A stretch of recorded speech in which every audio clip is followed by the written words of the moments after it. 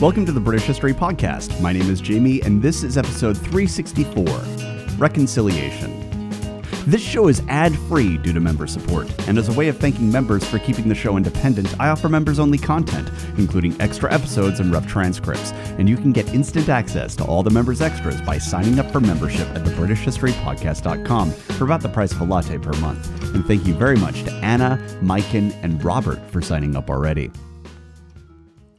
Complex societies are able to do incredible things.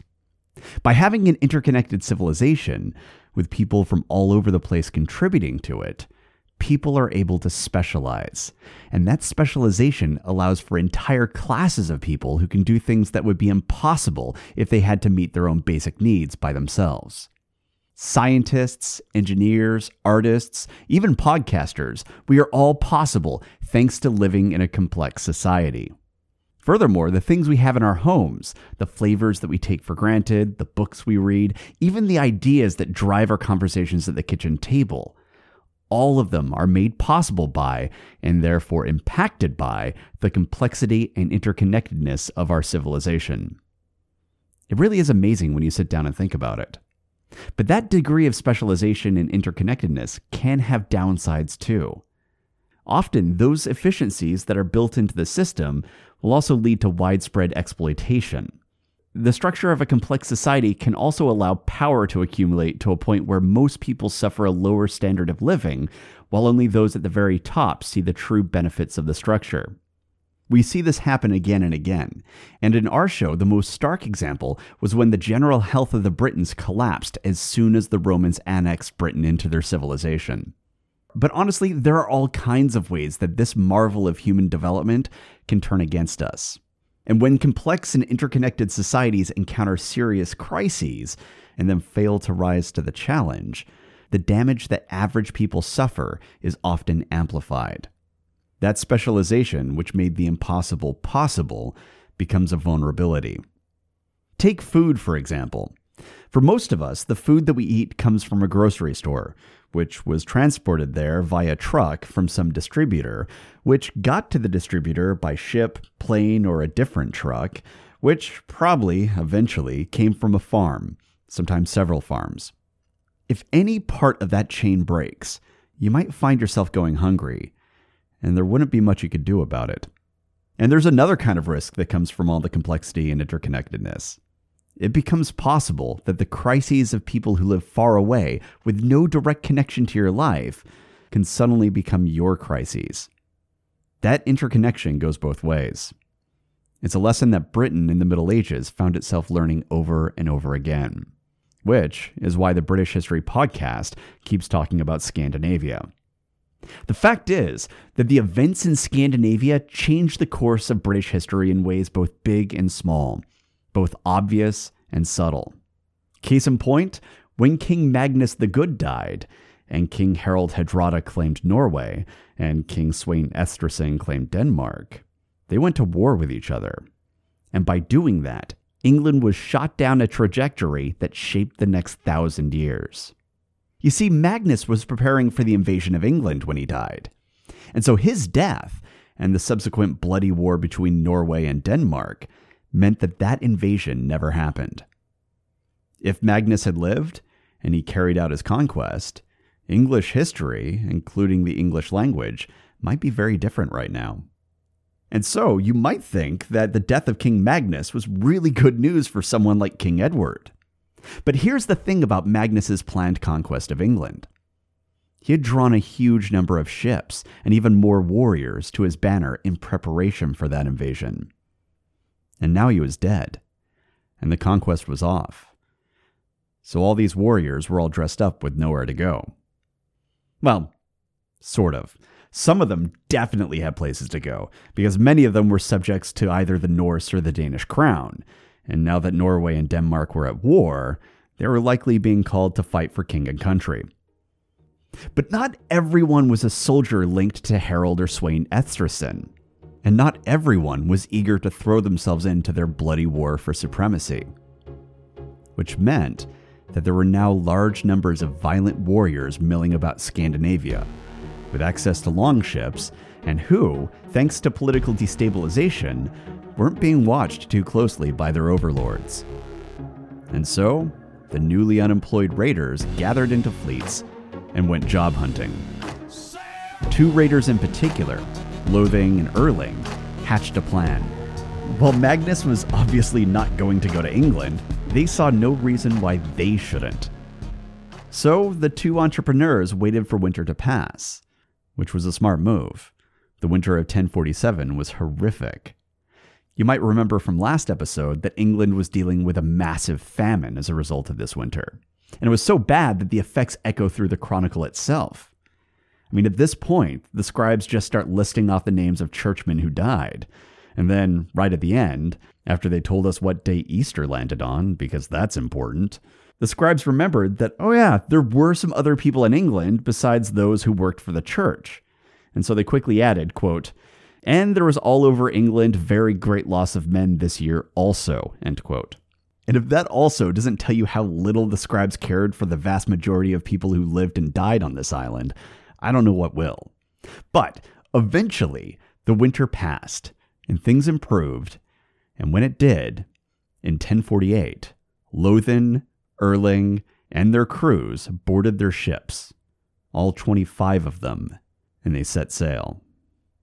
At about this same point, poor Unferth and Hilda were probably just trying to get their lives back together. At this point, average people would have been tending what livestock survived the winter, carefully planting the seeds that they had to keep from eating, and staring down the barrel of a long growing season, with the only hope of relief coming months away.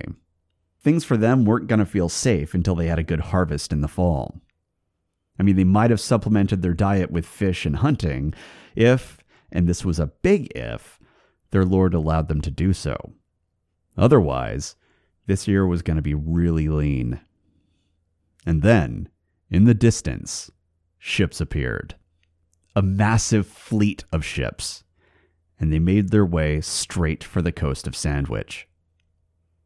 Unferth and Hilda didn't stand a chance.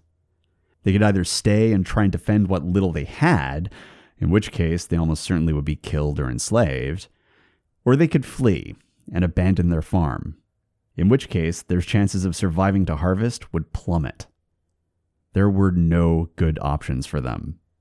Conversely, for the Vikinger crews who were leaping out of their longships and rushing inland, they had an embarrassment of choices.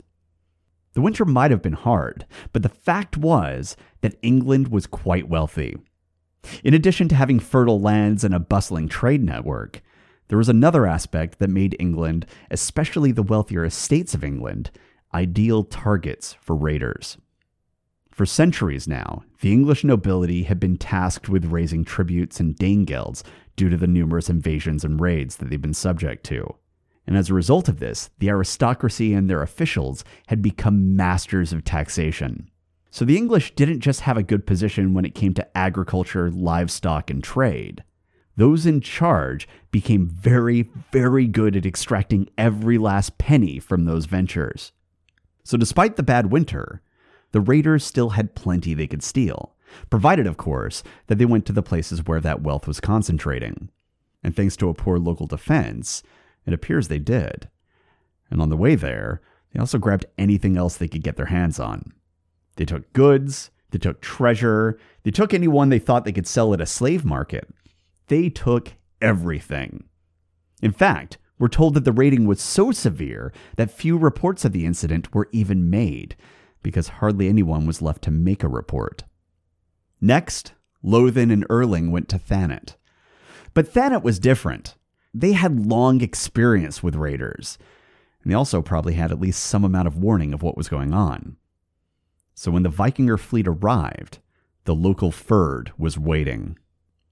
More than that, it appears from the record that some portion of the English Navy was mustered and was working in concert with the local Fyrd, because we're told that the local people of Thanet resisted the Viking attacks from both land and sea, and eventually the hostile fleet was forced to withdraw. But they weren't going home. The hulls of their longships still had room, and so the pirates turned their sails, and they headed for Essex. And just like Sandwich, they ravaged the land unopposed, stripping it bare. Next, the fleet headed to Flanders. to the lands governed by the king's cousin, Count Baldwin, the lands that had been harboring many of the members of court who'd been exiled by the king himself. And once the fleet arrived, they unloaded their plunder, went to market, and sold it. Baldwin was already embroiled in a conflict with the Holy Roman Emperor, and his lands were dangerously close to Vikinger waters. Furthermore, it doesn't appear that he was all that concerned about his cousin's situation in England. So, might as well make money off this whole thing. And that's what they did. And from our vantage point, we can see how all this happened and why. But imagine that you're some lesser noble living in England in 1048. It had been decades since England had seen Viking activity like this. The last time something this bad happened, Edward's father, Athelred Unred, was sitting on the throne. And now that the House of Wessex had been restored, it only took about 5 years before the bad old days had returned. And God, it seemed, was once again sending armies of pagans to show his displeasure. I can't imagine this helped Edward's position in court. And he was already in a weakened position relative to his chief counselor, Earl Godwin.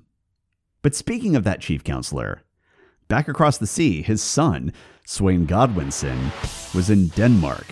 He was up to something. But we don't know exactly what Sweyn was up to. Now, there was a war between Norway and Denmark, and despite his many faults, Sweyn was an experienced commander, and his cousin, Sweyn Estridsson, was the king of Denmark. So, we can make some guesses as to how he spent his time up there. But this was Sweyn Godwinson. And at some point, something happened. And King Sweyn Estridsson was so upset about it, he expelled him from Denmark. Now, given that this guy had a history of launching his own treasonous wars, sexing up nuns, and telling kings where they could shove their piety, my guess is whatever Sweyn was up to was pretty juicy. Unfortunately, no one's telling us exactly what that was. Though whatever he did must have been bad, because now even his own family members were kicking him out. But you know how the old saying goes, fortune favors the bastards. And right when Sweyn Godwinson's situation seemed hopeless, continental politics shifted again. To the south, in the Holy Roman Empire, things hadn't been going all that great. Lotharingia was in an all-out rebellion, and this was placing the rule of Emperor Henry III under a hell of a lot of strain. And Lotharingia wasn't alone. It turned out that Count Baldwin of Flanders, King Edward's cousin, had been dipping his toes into that conflict. So the emperor sent a messenger to King Edward, asking for his help, because he knew that Count Baldwin V was already on Edward's shit list for turning Flanders into a halfway house for the enemies of the English crown. And Edward took one look at that request and prepared a fleet. And my guess is that Sweyn Godwinson knew about this, because the emperor had also reached out to Sweyn Estridsson, the king of Denmark. Count Baldwin had trouble coming his way. But one Baldwin's trouble is another Sweyn's opportunity. And Sweyn's time in Denmark had served him well. So well, in fact, that now, rather than just being the exiled fail son of the Earl of Wessex, he had become the exiled fail son of the Earl of Wessex, who was also commanding a fleet of 7 ships. And as Sweyn's luck would have it, all of a sudden, England needed ships. So Sweyn ordered his fleet to set sail for Bosham Harbor in Sussex, which was one of his family's estates. At last, he was going home. Now, we don't know exactly what happened when he arrived, and we don't know anything about what his father, Earl Godwin of Wessex, thought about this. But somehow, after landing, Sweyn Godwinson, despite being an exiled outlaw, managed to gain the king's protection. He could now be in England without fear of being, killed or something. And King Edward must have been in the mood for reconciliation, because he also promised that he would restore Sweyn to his former position, meaning that all the lands, all the titles, and all the rights of succession were being returned to him. To Sweyn. That Sweyn. Now, once again, we're not told what Godwin thought about this, but we are told what Harold Godwinson thought. He was mad. Not only was Sweyn an embarrassment who brought his family nothing but headaches, But he was also the eldest son, which made him the heir to the earldom of Wessex, and probably the heir to the top position in the king's Witan. Or at least he had been, until he dragged England into a war, stole a nun, and gave everyone the finger. That whole fiasco had changed everything, and it had all meant that Harold became the heir apparent. And he also acquired a good amount of his older brother's lands, which, you have to admit, was pretty awesome for Harold. And it was also, honestly, the right choice. Harold was a much more sensible noble. And you can tell this because when we hear about his exploits, it doesn't sound like an article in Gawker. But then you have Sweyn, who somehow managed to get himself exiled despite the fact that his dad was the most powerful member of the Witan. And then since getting exiled, he'd been further exiled from not one, but 2 other territories. Sweyn was a goddamn mess. And now the king was letting him back in? Not only that, but he was taking all these lands and titles from Harold and giving them back? Oh, hell no.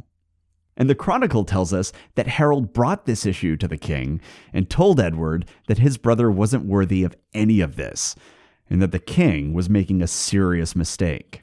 Harold wasn't alone either. He was joined by his cousin, Bjorn Estrithson, the brother of King Sweyn Estrithson of Denmark.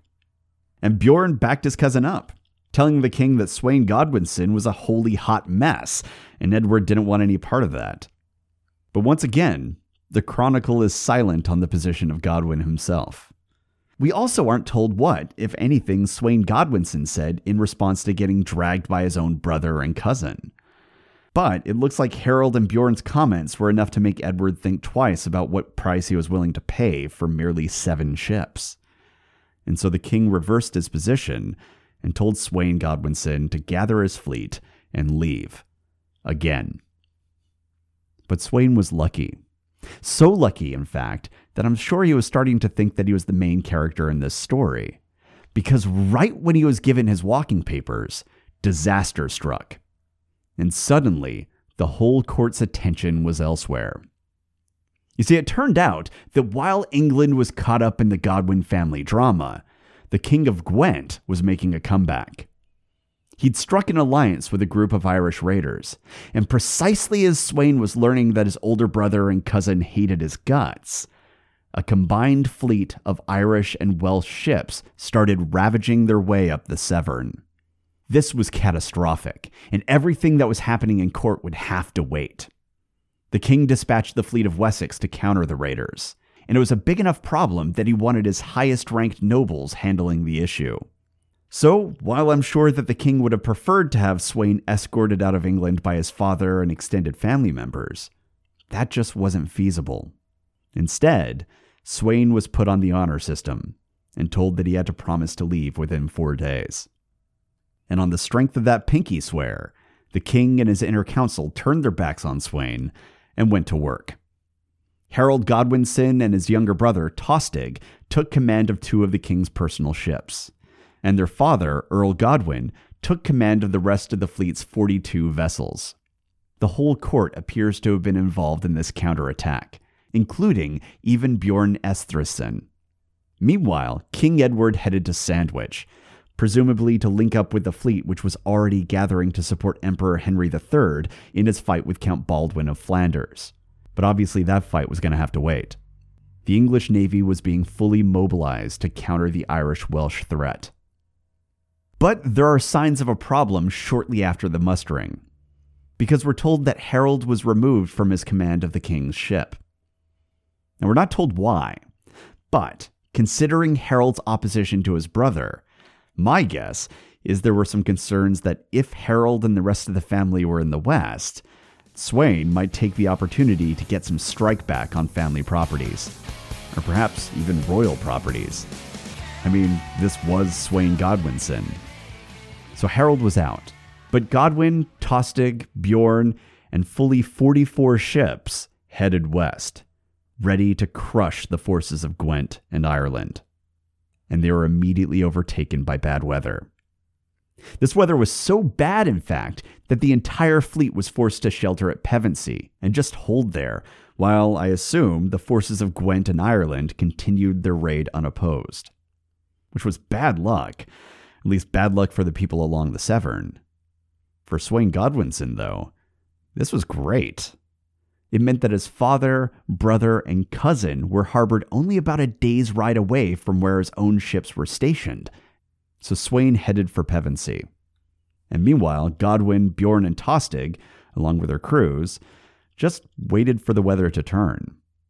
There wasn't much else they could do, so maybe they passed time playing Neftaffel or something. I don't know. But after 2 days, Sweyn arrived at their camp.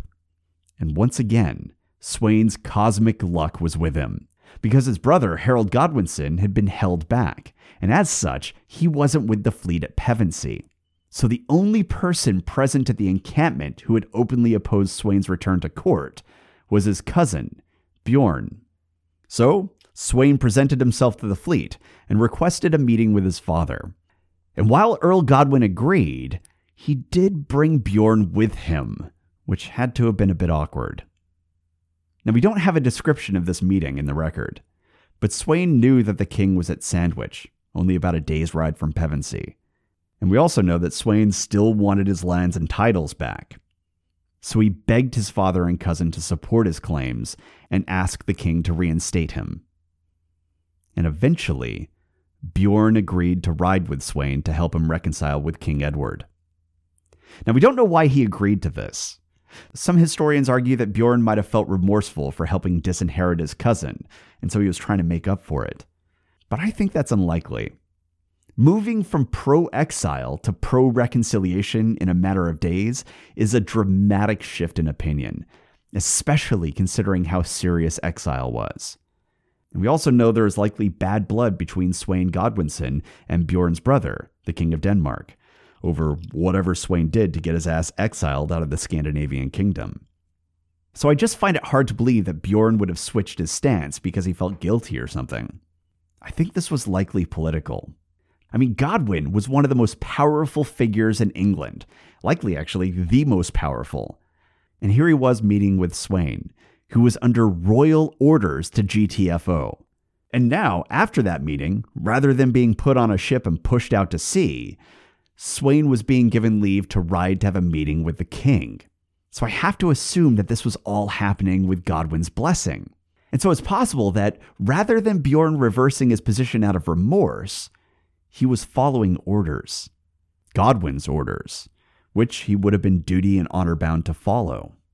And because Godwin still needed to command his fleet and deal with the raiders in the west, and also Harold was elsewhere and Tostig was commanding one of the king's ships, that left Bjorn Estrithson to play babysitter. We don't know for sure, but that's what makes the most sense to me, and it would explain why Bjorn rode out with Sweyn accompanied by only 3 of his own retainers. I suspect that Godwin was defending his son, and Bjorn was doing his duty and trusting his liege's judgment, which might not have been the best move here, because this was Sweyn Godwinson. But Bjorn and his 3 companions joined with Sweyn's company, and they began riding down the road. And after a while, Sweyn ordered the company to halt, and told Bjorn that they were actually going to need to make a detour. You see, Sweyn's ships were still stationed at Bosham, and he really needed to get back to them. Now, Bjorn was no idiot. He knew that Sweyn was sketchy, and thanks to Bjorn's recent intervention at court, he also knew that he was high on Sweyn's shit list. So Bjorn refused, and he stressed that they were under orders to meet with the king, so they couldn't take any detours. Sweyn asked his cousin to reconsider, and he told them that unless they got back to his ships right away, there was a risk that his crew would just sail off on their own. The king had been pretty clear that he had 4 days to leave England, after all. Hell, his ships might be gone already. And if they departed, how was he supposed to leave England, assuming that the king still wanted him gone? And Bjorn had to admit that was a good point. So he agreed to accompany his cousin to Bosham. As they arrived at the harbor, it must have been quite a relief to see that the ships were still there. So now, all Sweyn would need to do is tell the crews to hold their position, and then they could get back to the task at hand, meeting with King Edward. So the two cousins headed to the shore, where they could meet with the seamen. And once they were there, Sweyn had an idea. Why don't they go aboard? His ships were well provisioned, they could no doubt travel to the king much quicker than going on horseback, and who doesn't like sailing? Come on, let's go aboard. And maybe it was the way his cousin was looking at him, or maybe it was the sight of this crew of scoundrels that were milling around the shore. But something gave Bjorn the heebie-jeebies, and he refused. But Sweyn and his company weren't going to take no for an answer. A fight broke out, and Bjorn was badly outnumbered, having only 3 men there who were loyal to him. So Bjorn was quickly captured and tied up. They then threw the struggling noble into a boat, rowed it out to Sweyn's fleet, and headed west, away from the fleets of Godwin and King Edward, and towards Exmouth. And then, at some point during the voyage, they killed Bjorn, went ashore, and buried his corpse at a church. And I've had to sit with this record for a while, and it just doesn't make any sense. Why kill a high noble, a member of court, and your own family, right as he was leading you back to have your lands and titles restored? Why blow it like this? Was it just revenge? Because if that's the case, then why did they take the time to have Bjorn buried at a church? I mean, if you're out for blood, why not just cut his throat and push him overboard? Hell, why engage in all the subterfuge to get him on the ships in the first place? It's so weird. Now, of course, we don't have Sweyn's account of what happened, so all we can do is guess. But just like the illegal honeymoon with that abbess, I can almost see the outline of a plan here. The sort of plan that a stupid man would make, and then fail at it, obviously. But a plan. Now, this is just my guess, and historians, being responsible, tend to just give us the events and leave it at that. But let's entertain a possibility here. What if the murder of Bjorn had to do with that rebellion in Lotharingia? As we talked about, this rebellion had put Emperor Henry III in conflict with Count Baldwin of Flanders. And that conflict had been bad enough that the emperor had asked England and Denmark to help him out. And while Flanders was fairly powerful and influential, if they ended up at war with Denmark, the Holy Roman Empire, and England all at the same time, well, Baldwin would have had little hope of survival. And then you have Sweyn. Sweyn, who while he was on the road, might have realized that this journey to King Edward was a waste of time. I mean, it was pretty clear that Edward wasn't holding to his opinions, which would have meant that as soon as Harold got back to court and had a word with the king, there was a very good chance that Sweyn would have been tossed off the island, again. But while this trip to the king was probably pointless, he did have Bjorn with him, a poorly guarded Bjorn, and he was the brother to the king of Denmark, which made him a pretty good hostage if you were, say, Count Baldwin. I mean, that could explain why partway on their journey, they suddenly reversed course and went to Bosham.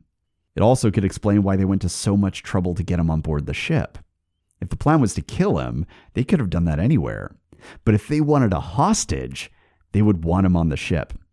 Now, naturally, if this was the plan, something had to have gone very bad once they got out to sea, or it's possible that he was wounded in the fight at Bosham and just didn't recover. But this might explain all the subterfuge, and also explain why they took the time to give Bjorn a church burial, even though doing so would have left the little fleet of 7 ships dangerously exposed. This might have just been a caper that went bad. Now, like I said, this is all just my own personal theory, but I think it's plausible. That failed plan would also explain why as soon as Bjorn was buried, Sweyn and his fleet went straight to Flanders, where they were welcomed by Count Baldwin and granted his protection. But, of course, it is also possible that there was no plan here, and it was just Sweyn Godwinson being Sweyn Godwinson. If you have any questions, comments, or concerns, you can reach me at thebritishhistorypodcast@gmail.com. Thanks for listening.